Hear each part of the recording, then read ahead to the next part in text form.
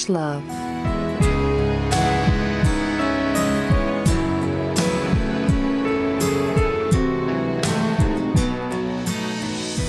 Episode 2, it's Weirdos. Julie, hi. Hello, Renee. How you doing, buddy? I'm doing better now that I'm chatting with you. How are you? Oh, I'm good. I'm all right. All right, my kids go back to school next week, so I'm freaking out, but we're going to be okay. Yeah, I'm going to send you nothing but good vibes, and by good vibes, I mean superficial PPE, since I don't have any, but it's really what your children need to survive this weird time. I Oi. know. Well, what listeners know real fast, though, is that I'm not using a proper mic today, so I don't know how good my audio is going to be. So we'll see what it sounds like post-production. Anyway, continue, Julie. Bear with us, friends. No, I was going to say, I'm so glad that we're doing this podcast because we need moments of lightness in our lives because, yeah, COVID is going on several months now and the going back to school time is particularly scary. So we're going to distract ourselves with silliness. Yes. So a new little addition to our season 2 is, before we launch into it, every episode Renee is going to choose a really groundbreaking, just like really soul enriching poem from our Lord and Savior Danielle Steele. Amen. Why don't you just take it away, Renee? Blow our minds. Ooh, okay. I will. Let's see. Okay. So this poem is called Noise. Here we go. Motorcycle, airplane, noises. Hot rock on the stereo in your car. Swift step and static always in the air. Ever quicker, pace, hastening away from peace toward noise. Playing volleyball amidst the people in your life. Running faster, faster, still, midst your self-created noise that will never kill the angry whispers of your soul. The end. Now, I've said this before, but I will tell you that audiences agree. Moira Rose ain't got shit on Renee Cabana-Marshall's impressions of Danielle Steele. Again, I don't know about you, I've never heard Danielle Steele even speak. Have you? Mm-hmm. I have. So when we got the book in the summer, and I kind of posted like a quick little sample onto Instagram, I had listened to a clip of her from like the 90s, and she's very soft-spoken, and she has a bit of a higher voice, and she likes to talk about her literature like this, very calmly, with her audience. And I just, every time I read a poem, it sounds like Moira Rose in my head, so I'm trying to do like the Moira Rose inflections with the Danielle Steele voice. You know what? I'm sure people are like, Renee, stop with the accents. Like, just be yourself. I just can't do it. No. Can't stop, won't stop. Also, I'm actually surprised to hear that Danielle Steele is American. For some reason, until this moment, I thought she was British. Maybe because she's so posh and, like, for those of you who don't know, pick up a Danielle Steele book, look at the back. She does customized portraits that are based on the theme of the book for each author photo, and it is spectacular. But there's just something about the pomp and circumstance that made me think she was British, but I guess she's not. No, she real American. My favorite one that we found, though, was the book about clones. That was a picture of her and herself. I forgot about that one. That was favorite. I don't even know if I bought it. I loved it, and I'll always remember it. Yeah, there was like a Western one, and then you turn the back, and it's just her in a cowboy hat, like tipping it while like a knee up on a fence and shit. Oh my god! But yeah, the clones. Oh, there was a time in the 90s when people were very into clones, and I think there were lots of movies about clones and twins and what have you. So she was right on trend. But thank you for that delightful poem, Renee. I feel like it really just kicked us off on the right note. Thank you. Because as you said, this week's theme was widows. Widow. And last week when we announced that, my theory, your hope was that there would be some Black Widow action. Mhm. My hope was that because they were widows, they'd have a little more room to be sexual because there's no sort of assumptions around virginity. Speaking solely for my book, I was wrong. My book is laden with slut-shamey type things. So what I read was A Highly Respectable Widow by Melinda McCrae. This was a paperback that I got from the Value Village in Edmonton. It was published in January of 92. And Melinda McCrae publishes / did mostly Regency era romances. So she loves a little historical romance. And according to the interwebs, her last book was written in 2003. So she wrote for at least a good 10 years. Okay, so this fucking book. First of all, the cover. Head to our Twitter or Instagram page, Ravage Love at both, to see the cover of this book. She looks, maybe 18, and he looks late 50s. Like, it's real creepy. Like, if he wasn't holding her hand and looking down at her chesticles, I would be like, is this your dad? Ooh. So I'm already turned the fuck off. But the book opens with Edward Warrenton Beauchamp, who's the 9th Earl of Knowlton. And he's also a board player. He's just like, I just get all of these girls and it's too easy. And I'm like, it's not fun anymore. And he's literally contemplating all this while he's in bed beside a woman whose name he can't remember. So he decides he needs to take a break from the hustle and bustle of London and these easy to find tramps. And he needs to head home to Warrenton in the countryside.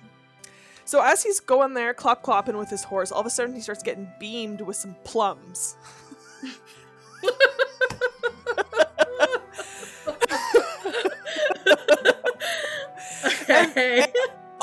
And not only does he get beamed in the head with the plums, but his horse gets terrified and like bucks him off.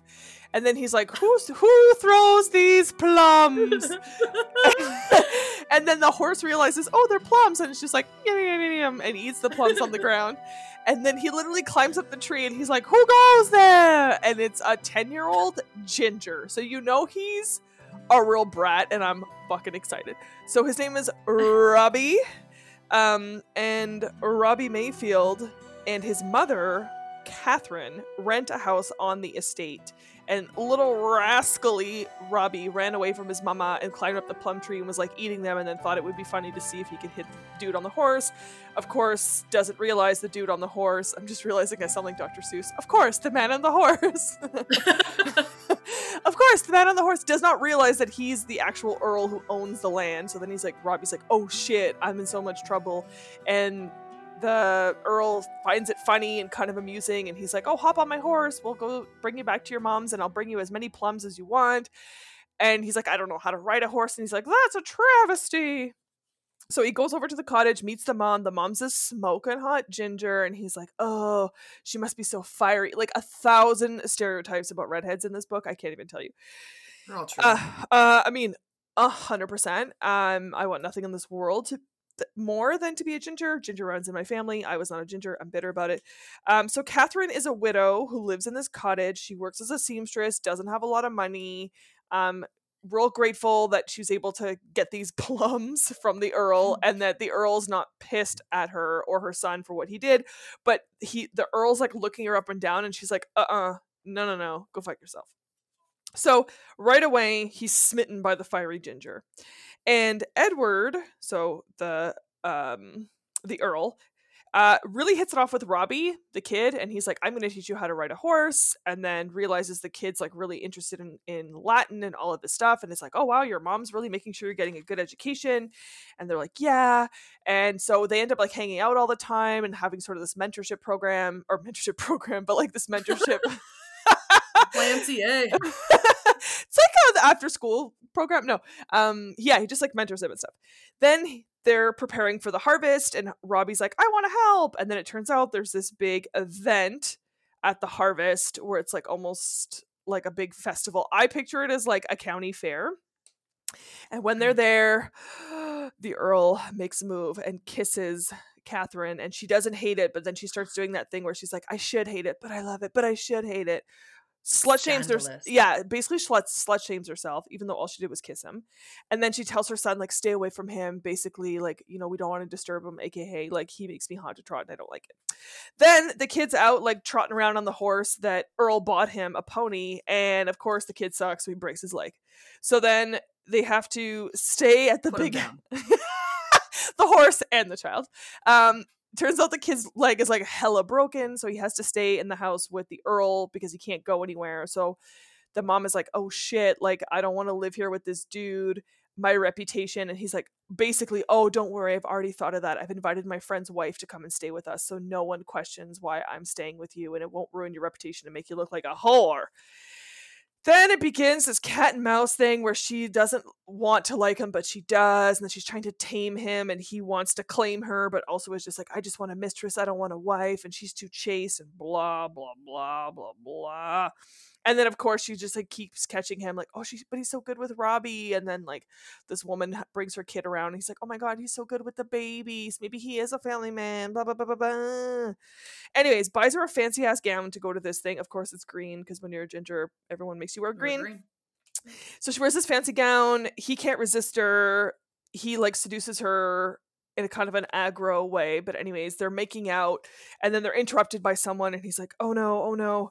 And then he tells himself, okay, next time I see her, I'm going to seal the deal. Meanwhile, he also then says to her afterwards, like, I will take care of you. I will, you know, make sure that you can live here and then, but you're only going to be my mistress. And she's like, fuck you. So anyway, she returns to her cottage and is all offended. She's like, I'm nobody's hussy. And basically she feels like he wants, like, she's like, I'm not going to whore myself out just so that you can like pay for my child's education. Like, that's gross. I'm like, you're shaming sex workers, but that's fine. So then she goes back to her cottage. Her son's healed up. She goes back to her cottage and she's like, fuck it. We're going back to London to finish some business. And at this point, you're like, what's the business? Well, it turns out her husband wasn't just some dude who got killed in the war. He was like some famous piece of royalty person. Oh. So he was royal, and she goes to London and she confronts her father-in-law, and it turns out her father-in-law never approved of the marriage because she was lower class. And then when the son died, the father-in-law tried to take custody of Robbie, and she was like, fuck you, and took Robbie and ran away to this cottage. So now she rolls back in, and the father-in-law is like, oh, what do you want now? She's like, well, I just want you to pay for his education. I don't want anything else from you. I just want Robbie to be able to get ahead in life. And he does this whole, like, I don't know, let me meet him, make sure he's not a piece of shit, which I'm like, he's 10. Anyways, so shows up. Throws plums. He throws plums. The worst. At horses. Anyways, he's got good manners. She's, you know, making him go to school. Like, she's teaching him at home and stuff. So the guy's like, oh, it's actually worth investing in this kid's education. So she's like, okay, this sucks, but now I can live in London and I'll have a roof over my head and my kid will get an education. But back on the friggin' estate, the old Earl is like fucking thirsty for this fiery ginger and can't get her out of his head. So then he's like, fuck it, I'm just gonna go back to London and I'm just gonna like go to a cat house, bang a bunch of women, and then just get this woman out of my head. Not knowing, of course, that Catherine has gone back to London. He just knows that she up and left the cottage. And because no one, including us readers, knew anything about her fancy life in London, he has no clue. He's just like, well, this woman bounced, and I guess I'm just gonna go to London and like, yeah, bang some sluts and then move on with my life. Meanwhile, in London, she's trying to settle into her new life as like part of high society. And then, of course, they have a meet cute situation at like a ball. And she's still like, ugh, you know, I'm not interested in what you're putting forward. Basically, I'm a classy lady. I want a husband or nothing at all. And it also comes out in her yelling at him about something, that she's a vicar's daughter. And she's like that. And that's why she really takes education seriously and like your responsibility seriously. And then somehow the Earl like uses that as his reason to apologize, because he's like, oh, of course you didn't want to be my mistress. You're a respectable widow. Bah, bah, bah. One. Like you said, the title of the book, so I'm already here for it. So then they continue to have like 1,000 run-ins, and it's again this like cat and mouse game that's like blech. Then turns out that this guy named Belton is trying to court her, and everyone around her is saying like he's good people, he'd be a really good husband, he'd be a good father, and she's like, he has all of the things that I want, but I'm just not interested in him. And then of course Belton proposes. She's like, I need some time to think about it, and then decides that she's like, I'd rather be alone and unhappy forever than settle for this guy. So I'm feeling this. But then they're at another party, and she's explaining to him like, I might, be spending the rest of my life with Belton, and the Earl is like, you don't love him. And then they get into a fight, and it's like out of a musical from the 50s. Like she slaps him, and then he takes her hand, and then they ravishly make out. And then someone walks in again, so then they're like, oh, no. So then she runs back to her house and then gets a letter from him that's basically an apology letter to, again, save her reputation, because he knows she's being courted by someone else, and he doesn't want people to think that she's a hussy. And then she tells Belton, I'm not interested, I'd rather be alone. He's like, okay, handles it like a man, which I appreciated. And then Edward, the Earl, comes around, proposes, and she's like, yes! And that's where it ends. So this book was about 235 pages. It was basically cat and mouse the entire time. The only general description was groin at one point, and there is zero fucking. Zero fucking. Now, I will admit that I was biased against this book from the jump, because I am deeply turned off by players. Like, I'm just deeply turned off by men who their whole personality is that they're prolific daters. Like, I'm like, okay, cool. So I already hated him, but I did love her. And I did love that, like, she seemed to be a woman a little bit more advanced for her time, in the sense of, like, I will not settle unless I get what I want, which seemed pretty badass. And there's supposed to be sexual tension throughout of this, like, cat and mouse game of, like, will he, won't he, blah, blah, blah. But I just didn't feel it. And I think, like I said, I just saw him as, like, a grimy bonum. So I'm going to give it 1 jar of very mild salsa out of 5. That's my spice factor. There was very little spice. I was tempted to give it 0, but I was like, maybe if you didn't have such a hate boner for this guy like I did, you might actually find the tit for tat like kind of hot. But I couldn't be bothered. I was like, bitch, run, take your fiery self elsewhere. And that's it. That's a highly respectable widow by Melinda McRae. She sounds like she's highly respectable, for sure. She sure is. What'd you read, Renee? Oh my god. This book, Julie, I'm already excited. left me so angry that I woke up with a period this morning. Oh no! And you know how difficult that is to happen to my body. Absolutely. I woke up with a period, and that was just, that's just how bad this book was. My book was The Waltzing Widow by Joan Smith, who's of Kingston, Ontario. Ooh. She stopped writing in 1998, but she is known for her Regency romances, much like yours. This was a Regency book. I'm gonna dive in because it was the fucking worst thing I've ever read in this entire podcast. And here's the thing. I had a donation drive with my friends last week, and I was like, oh shit, I had better read this book. And so I sat down, and I couldn't stop reading it. I was like, this is all right. It had Pride and Prejudice vibes. I'm like, okay, I can read this. But nothing happened. Nothing happens in this book. It's bullshit. So here we go. Here are our characters. Lucy Perry, 22. She's an heiress. Her Aunt Perry, who is a widow, and her uncle, Bishop Norris, who is a bishop.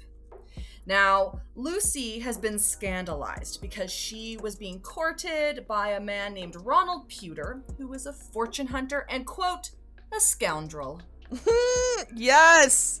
So we find out that Ronald Pewter was after her fortune and was just using her. We find out because the uncle offers him money to leave, which he takes. And then they just like cancel the check. And they're like, fuck you. And I was like, haha, justice.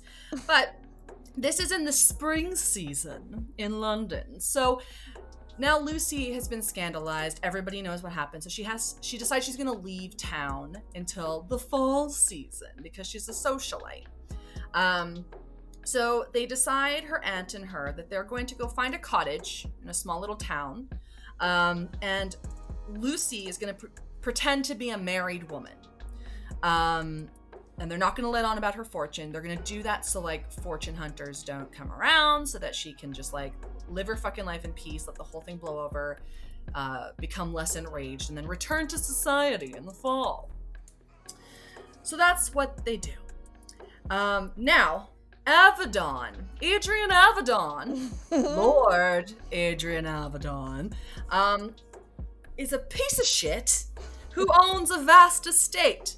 His nephew, Tony Bigelow, as he's known to his friends. Jesus. He is a 20-year-old young man, and he is a very loving young man. And his family, who are very wealthy, are very worried about the type of women he hangs out with because he is not at all, like, hoity-toity and uppity about, like, the status of people. So before Lucy comes to town, he's been running around with a widow who has like 3 children. And he spends his money on them. He gets ice cream with them, like just spends time with them. Really nice guy. Real nice guy. But Uncle Avedon's like, this is preposterous. And so he fucking ships her and her kids off somewhere. I don't know where. We never hear from them again. But oh my God. That puts into play the fact that Avedon and his sister, Lady Sarah, are working very, very hard to keep Tony away from undesirable women because they want to keep the money in the family. So, Avedon puts out an advert to get a lodger for the summer, and then they write to him as like, I'm a married woman, my husband's in the military, I'm just looking for a cottage for the summer. And they're like, she's respectable, we must take her in. So they do, they rent this cottage, and then Tony, who actually owns the cottage, goes over to visit, to be like, hey, welcome to my cottage, hope you like it. And Lucy realizes that Tony's real cute. So she's like, but what if I was a widow? So she decides to change her status to being a widow. So the only widow in this book, Julie, is Aunt Perry, who never waltzes. She never waltzes. Oh, no, don't like that. So right off the bat, I've been buffaloed. Didn't start well for me. So she wants to hang out with Tony. She has no interest in him. He's 20, she's 22, obviously too old for him. And decides like she just wants somebody to hang out with, but it would be easier for her to do that if she was a widow, I guess. She's gonna be flirty or whatever. So because she changes her status from like wife to widow, immediately Avedon's asshole just puckers right up. And he's like, what kind of respectable woman? And then Lady Sarah, same thing. She's like, she's trying to ensnare Tony. The inheritance must stay in the family. So they devise a plan to get Lucy out of the house. They don't want her on their property. They don't want her to like entrap Tony. So Avedon fucking just digs up all the property around her house. What? Yeah, he just digs it up. He's like, I'm laying tiles. I'm like, is she in a field? Like, why? What's happening? So he digs up all of the earth around this cottage. He's like, you'd better go. And she's like, no, fuck you. Like, I paid to live here. He's like, I'll give you your money back. She's like, no, fuck you. So they dig up all this land. So she decides, because she's fucking hot as hell, that she's going to just like kind of bat her eyes at Tony and get what she needs. So she's like, oh, Tony, could I please buy a cow and some chickens from you? And he's like, better yet, I'll give them to you. And so Avedon is pissed because he's like, she's fucking using him and she's beating me. So he decides to like put the ground back in because she's not giving up. And then, oh my God, this is such a stupid fucking book, Julie. I even wrote it out. I wrote it out like beat for beat what happened here, and it's just horseshit. It's so, oh my God. Okay, so Lady Sarah is married to Dr. Rutledge, who's a deacon. And Dr. Rutledge is up for promotion to like archdeacon or bishop, like pope, like I don't fucking know. But she's playing the game because she's a rich ass, nosy posy woman from like fucking Pride and Prejudice times who just, her whole job is like spreading gossip and getting her fingers wet. Like that's just what she does.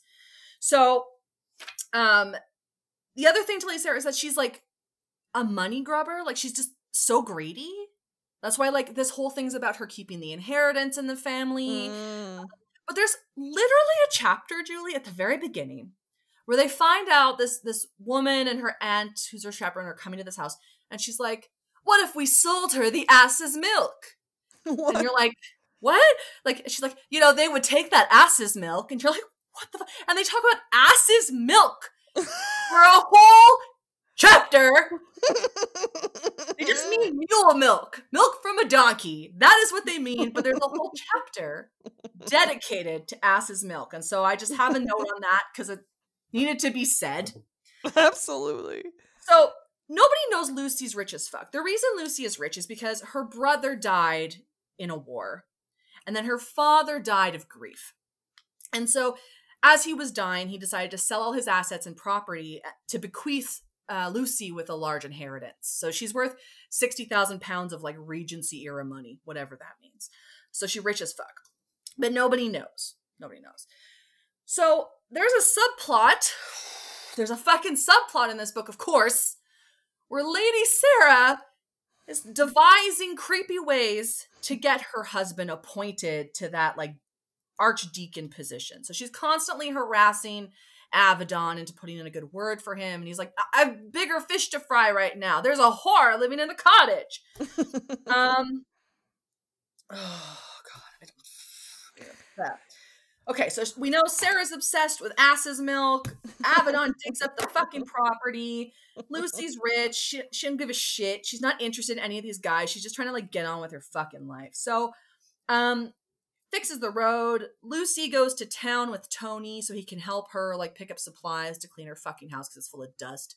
And Avedon catches them and he's like, oh shit, she's hot. And then he's like, she's obviously trying to trap him and so he decides that she's a liar and a fortune hunter. And then they decide, he and Sarah, that they're going to write to people they know in the city that Lucy says her husband died in. She's basically pretending that her brother is her husband. Yeah. Just so she can have a fucking quiet summer. This is her summer break. This cottage is her Florida. And this fuck, he's a dick. Okay, so, okay. Are you okay? This book made no sense. It was stupid. Okay, so he's like, she's a liar. She's a light skirt, which means like she a whore, basically. And she meets his uncle cousin named Morton Carlton. And Morton's a nice guy. He's 39. And he's just like a worldly man. So he's like listening to these stories from his family about this woman. He's like, no, she's like a real lady. Like, I would know. I'm worldly. But he's also super nice. So he's like a super nice guy. He's hanging out with Lucy. The younger guy, Tony, who's 20, is hanging out with Lucy. They're super nice. Very eligible men. Right? Yeah, sounds like it. But Avedon cannot pull his underwear out of his asshole long enough to not think that this is just a huge fucking lie. So he realizes he can't really beat her because everything he tries to throw at her, she like just like gracefully sidesteps or like waits him out, like the whole bit. So he decides, well, since we're on good terms now, I'm going to take her to my sea house on, my house by the sea, because I want to just like deal her one more harsh blow. And he takes her there, and then he makes it seem as though he wants to propose to her, which this whole time I'm like, but you're a dick. Like, you're a dick. You're a fucking dick. Yeah. And so she's like, oh my God, is he proposing? He's not, Julie. Julie, in the Regency era, the term carte blanche is a proposal to a woman to become a mistress. Mm-hmm. And he offers her a carte blanche. Now, Lucy, who's furious at this point, is not going to take this lying down. So she's like, let me think about it. But we came here so you could do business, so why don't you go do that business? And I'll wait here and give you my answer when you return. And he's like, cool. I'm such an asshole. So he runs away. So she steals his cart and horses and leaves him there. Love to see it. Love to see it. Like, she does not miss a beat, this girl. So I feel for her. I like her a lot. So she heads back to the city, but she doesn't tell anybody what happened. And she goes home, and he shows up just like furious. And then he goes to her house to like tear her a new asshole, basically. And she is just like in tears at this point. So then she shows him her brother's death certificate to be like, no, like, he's dead. How dare you? And he's like, oh shit, I was such a dick. Oh no. But before he went to her house, he had already gone over to fucking Lady Sarah and like his other relatives to be like, she's a liar. Everything she said's a lie. And then he goes over there, he basically gets told, and then he's like, oh shit. So he decides to like run back to the house to tell them he was wrong. But then Morton Carlton, who's like the uncle cousin, who's been friends with Lucy this whole time, decides he's been duped, so he's pissed. And he's like, I'm going to run over there and tell her what's what. But at this point, she's like, I need to just tell somebody the truth. Like, this is getting out of hand. So she decides to tell Morton the whole truth. And he's like, you know what? I understand. That makes sense. Okay. It's like, that makes sense. He's like, but let's not tell anybody just yet. And she's like, all right. So there had been a trip planned to go visit Bishop Norris in Canterbury, where he is a bishop at Canterbury Cathedral. So Morton's like, well, you know what? I got business there. Why don't I drive you? And she's like, cool. So they go. And they go and visit her uncle, and the uncle's like, this is great. I'm happy to see you guys. He's planning on going back to the cottage to visit. But Avedon hears that she's left very early for a trip with Morton, and he immediately assumes that they're going to get married. Okay. So he hops on a horse, and Tony's like, I'm coming with you. So Tony comes, and they just book it to Canterbury on these horses, but they get fucking filthy in the process, like just disgusting. And then Tony decides to stop at a little like inn to clean up and eat. And then he's like, you know what? He's like, I'm not excited about this anymore, so I'm not coming with you. Meanwhile, like, Avedon's obsessively looking at like every inn and like shop and everything to try and find her. And like, just to stress, he's been awful to her this whole entire time. Just awful. Yeah. So he ends up at Canterbury, and then Morton and Lucy are leaving the building, but he looks like, so Avedon shows up, but he looks like a fucking ghoul because he's covered in mud and shit. And then they're like, buddy, like, you need to leave. And he's like, I challenge you to a duel. And they're like, like, for what? Like, no, buddy, like, no. And so then he punches Carlton on the doors of Canterbury Cathedral. Whoo! And her uncle comes out, and he's like, this is bullshit, and you need to go. And then Avedon's like, I'm so embarrassed. And he leaves, and he heads back. So they all come back. The bishop comes with Lucy, and Lady Sarah's like, we must have him over for dinner because I can get him to get my husband that appointment at the church. This is the subplot of this whole fucking story, is getting like a dude in the church. Anyway, so they have this dinner, and The bishop's like, like I can put in a good word for him. He's like, but because the church keeps appointing Tory supporting clergy, your husband, who's a Whig supporter, will never get the position. Like, I don't give a shit. I don't give a shit. This is not romance. This is fucking politics. So, Lucy doesn't pay a lot of mind to this guy over dinner. They do some like fucking gambling, and then Morton and Avedon decide they're gonna go to London and then like basically poke at people to start like a scandal in the media about how the church keeps appointing Tory clergymen so that they can get their brother-in-law in this position, and it works, and he returns. And then he proposes to Lucy, and she's like, yeah, all right. What? Yeah. That's all I'm going to tell you about this book, because nothing else happened. There was like back and forth, obviously. He's trying to destroy her life. The whole entire book, like actively trying to destroy her life, starve her, like everything. He calls her like a whore, like all of these things, the whole book. And she still decides to marry him when there's two other extremely eligible people available, or who are not scumbags. Who are not scumbags. And then I'm gonna explain to you. I'm gonna give you one example of how scummy this guy is versus the other members of his family. So, at this point, Lucy is hanging out with Morton, who's the worldly older relative, and Morton's like, "Do you want a dog? Like, I have some puppies. Do you want a puppy?" And she's like, "Yeah, you know what? I would love a puppy. That'd be really nice. Thank you. Let's go get a puppy." So they go and they get a puppy. And then Avedon, who's like jealous as fuck now, he's like, "Well, why didn't you come to me for a puppy?" And she's like, "Well, I already have a puppy. Like, I don't need another puppy." And he's like, "Well, I have a whole bunch of puppies." And she's like, "Well, okay, but like, I don't need another one." He's like, "Well, I might as well drown them then." I'm sorry, what? Yeah, he's like, "Well, I might as well go drown these puppies." And she's like, please don't drown those puppies." And then he's like, "Well, I would, but they're very valuable." So he decides not to drown the puppies. But earlier, Morton straight up says that he would never kick a puppy. He would never kick a dog. I don't remember how it came up, but he's just like, no, he's like, I would never hurt a dog. Like, dogs are beautiful. Like, they're precious.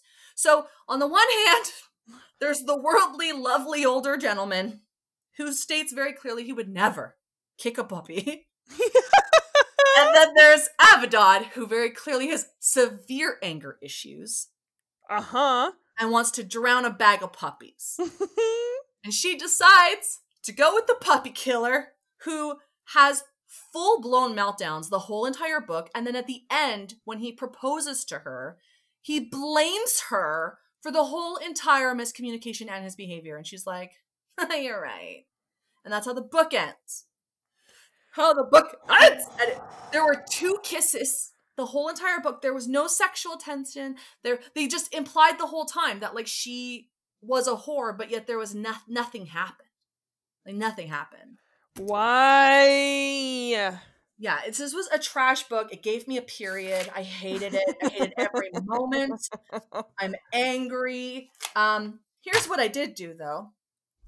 I wrote down every single word they use in this book that's horseshit. Oh, okay. I'm going to read them for you. Please do. Ninnyhammer. Who with an H. By Jove. Dandy. Nip cheese. Butter-toothed. Farouche. Skint. Chit. What the deuce? Opprobrium. Challybeat. Coes. Saucy baggage, which I liked that one. Hither and thither. They used in a sentence. Bibelot? Oh, they use the term Shanghai, exactly how you think they'd use the term Shanghai. Oh, boy. Chicanery, which I wrote down because that's my mom's favorite word. Cocker. Curled beaver. Hussy light skirt wench. And hoyden? There were others, but I stopped there. Bullshit. So I'm This gonna book- assume yeah. you're not gonna give it any points for spiciness. Is that a proper assumption? Yeah, I'm going to refer to the one meal they shared together as a community, and it gets 0 out of 5 ham and white sauce. Wow, that is a scathing review. I hated every minute of this story, and I'm resentful at Joan Smith for writing it, and I'm resentful to whoever put it in a thrift store for me to find. They used the term waltzing widow in this book. They actually say waltzing widow, just like in your book. They said the thing. And they, at one point, literally, Avedon thinks to himself, is it perhaps because of my pride that I'm prejudiced towards this woman? Oh no! That was sloppy. Was sloppy writing, Joan Smith. Glad you're retired. Same. Hard same. Well, do you want to give us a tiny little sampling then? Just so we can really get a taste of how atrocious this was? I picked the shortest thing I could give you, and it's kind of like the only joke in the book. Sort of. You might even miss it, so we'll see. So this is a conversation between Tony, Morton Carlton, Lady Sarah, Adrian Avedon, and Lady Bigelow, who is Tony's mother. All right. The evening was only half over for the guests when they departed from Rose Cottage. Except for the vicar and his wife, the party repaired to Shenley to discuss the evening over a fresh pot of tea. That was a damned dull scald, plain Pope Joan for pennies. We carried the thing off pretty slick, though. Tony congratulated himself. The old boy never twigged to it. That we thought Lucy had gone off harrying with Morton. Mind you, I don't see that it would have made any difference if he'd caught on. I mean to say, it's not as though we had done anything wrong. I do wish I had seen that row outside the cathedral. Who was it, Morton? No one you know, Tony, a chap I met in London. Why was he bidding you? Was it about horses, money, or women? Cards. And speaking of cards, Sal, you owe me 3 shillings. That is what I let Norris win from me. Lady Sarah never heard any conversation that was likely to cost her money. I fear John's chances are very slim with this business of the Tory government, she said to Avedon. It seems so unfair. What you ought to do is make a stink about it, Tony said. I mean to say it ain't right, is it? The Tories giving all the plums to their own true blues? You'd think we was back in the days of Henry VIII, raping the monasteries. Watch your language, dear, his mother said. About the only meaningful word in the conversation for her was rape.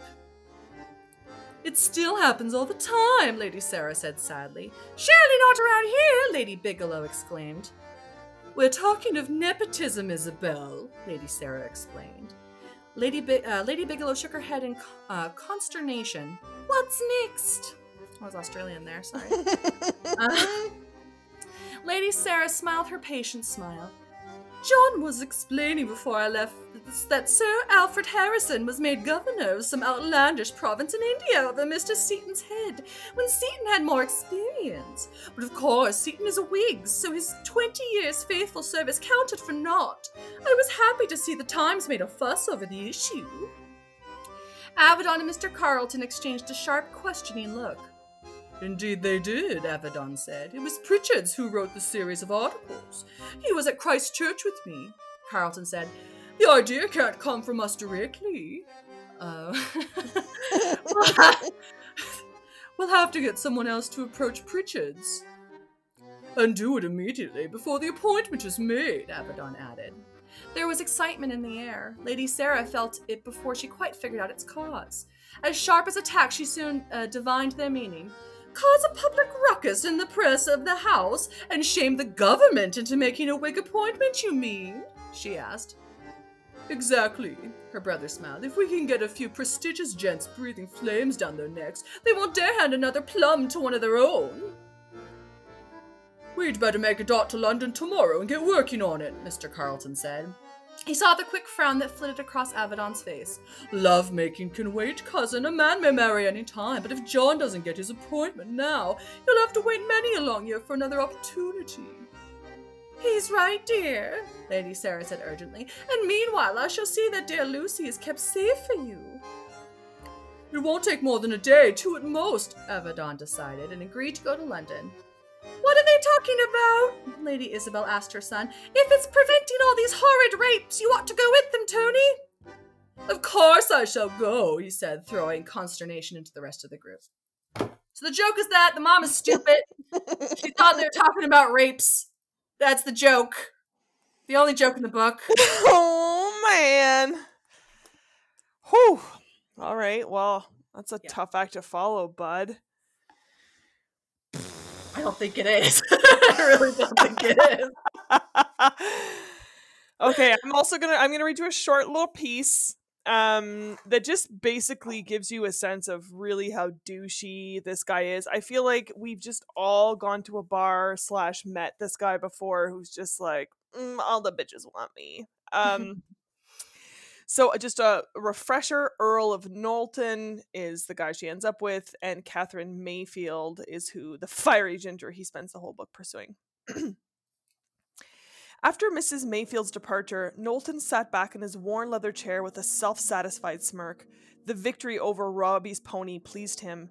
Whatever else came between him and Mrs. Mayfield, he did not want to see Robbie hurt. He must keep his relationship with the lovely widow and her son separate. He knew that now, and felt a twinge of guilt for ever thinking he could use Robbie to ingratiate himself with his mother. It simply would not do. There were other methods of conquering Mrs. Mayfield's fortress. His face broke into a broad grin as he remembered how her emotions had swung from one end of the pendulum to the other and back during their conversation. He meant to keep her off balance so she would not be able to readily marshal her defenses. Let her wonder just what his game was. As long as he did not rush his fences, it might just be the proper strategy to take. He did not know when the pursuit of a woman had so entertained him. Perhaps that had been the source of so much of his boredom in London. There had been no need of pursuit. From the diamonds of the demi-monde to the leaders of the ton, they had pursued him. His only problem had been in deciding where to bestow his favors among the many offers. No wonder he had grown jaded. The pursuit of Mrs. Mayfield was just the thing he needed to restore his enthusiasm. Despite her present poverty, he suspected she had known much better times. It would certainly account for her stubborn refusal to accept assistance. Her adamant attitude only showed how much she resented her current situation. That was something he could easily rectify. She would not be as skilled a lover as he was accustomed to, but that was no matter. Technique could easily be taught if the pupil was willing, and with that flaming hair, he had no doubt of her suitability. It would be only one more delightful advantage to the situation, the opportunity to awaken a less experienced woman to her sensual nature. Although he had been often pleased, satisfied, and sometimes even a little amazed at the skills of his many bed partners, there was something to be said for molding a partner to suit his own particular preferences. It would be a most pleasurable task. Whew. The anticipation of the prize, for he held no doubts of his ultimate success with Mrs. Mayfield, began to have a decided effect. Briefly, he contemplated a minor dalliance to take the edge off his growing hunger. There were several delectable prospects within easy riding distance of Warrenton, but no, he decided, it was all part of the game. His enforced celibacy would only heighten his pleasure at the pent-up release. He would await Mrs. Mayfield's capitulation with growing eagerness. It was time, however, that he take steps to further his aims. He must move quickly to solidify the gains made today. With the harvest home less than 2 weeks away, if the weather held and the crops were brought in on time, he had a perfect goal to aim for. He would slowly reel Mrs. Mayfield into his net, then pounce when he judged her sufficiently entangled. Knowlton shifted in his chair, his mind caught in a reverie that involved removing every last hairpin from Mrs. Mayfield's unswept tresses, allowing that flaming mass to swirl around her shoulders. Then, with a shrug at such precipitate thinking, he cleared his mind of her. He would never admit to being bored at Warrenton, but he did concede he would not mind some company. That matter could easily be remedied. The shooting would be excellent in a few weeks, and he knew there would be no lack of takers for any invitations he tendered. Seb Cole would come, if he was not already committed to a rendezvous at some other house with whatever new flirt he had acquired, and he really should ask Hartford and Drummond and Pelham. They were never averse to a convivial gathering, and of course, Wentworth. At that name he paused. He thought Summers would come, but now that he was married with a fat, drooling little daughter ensconced in his nursery, he might not wish to. Marriage had a way of changing a man. Knowlton would never criticize his closest friend for marrying, although that event had shocked Knowlton to the core. It was too close for comfort. Knowlton had nothing against marriage, actually. It was a useful institution for some. He had a deep certainty, though, that it was not for him. Constancy was not part of his nature, and no woman had ever captured his interest long enough for him to doubt that supposition. He preferred matters as they were, even if his last mistresses had driven him to boredom in less than a month.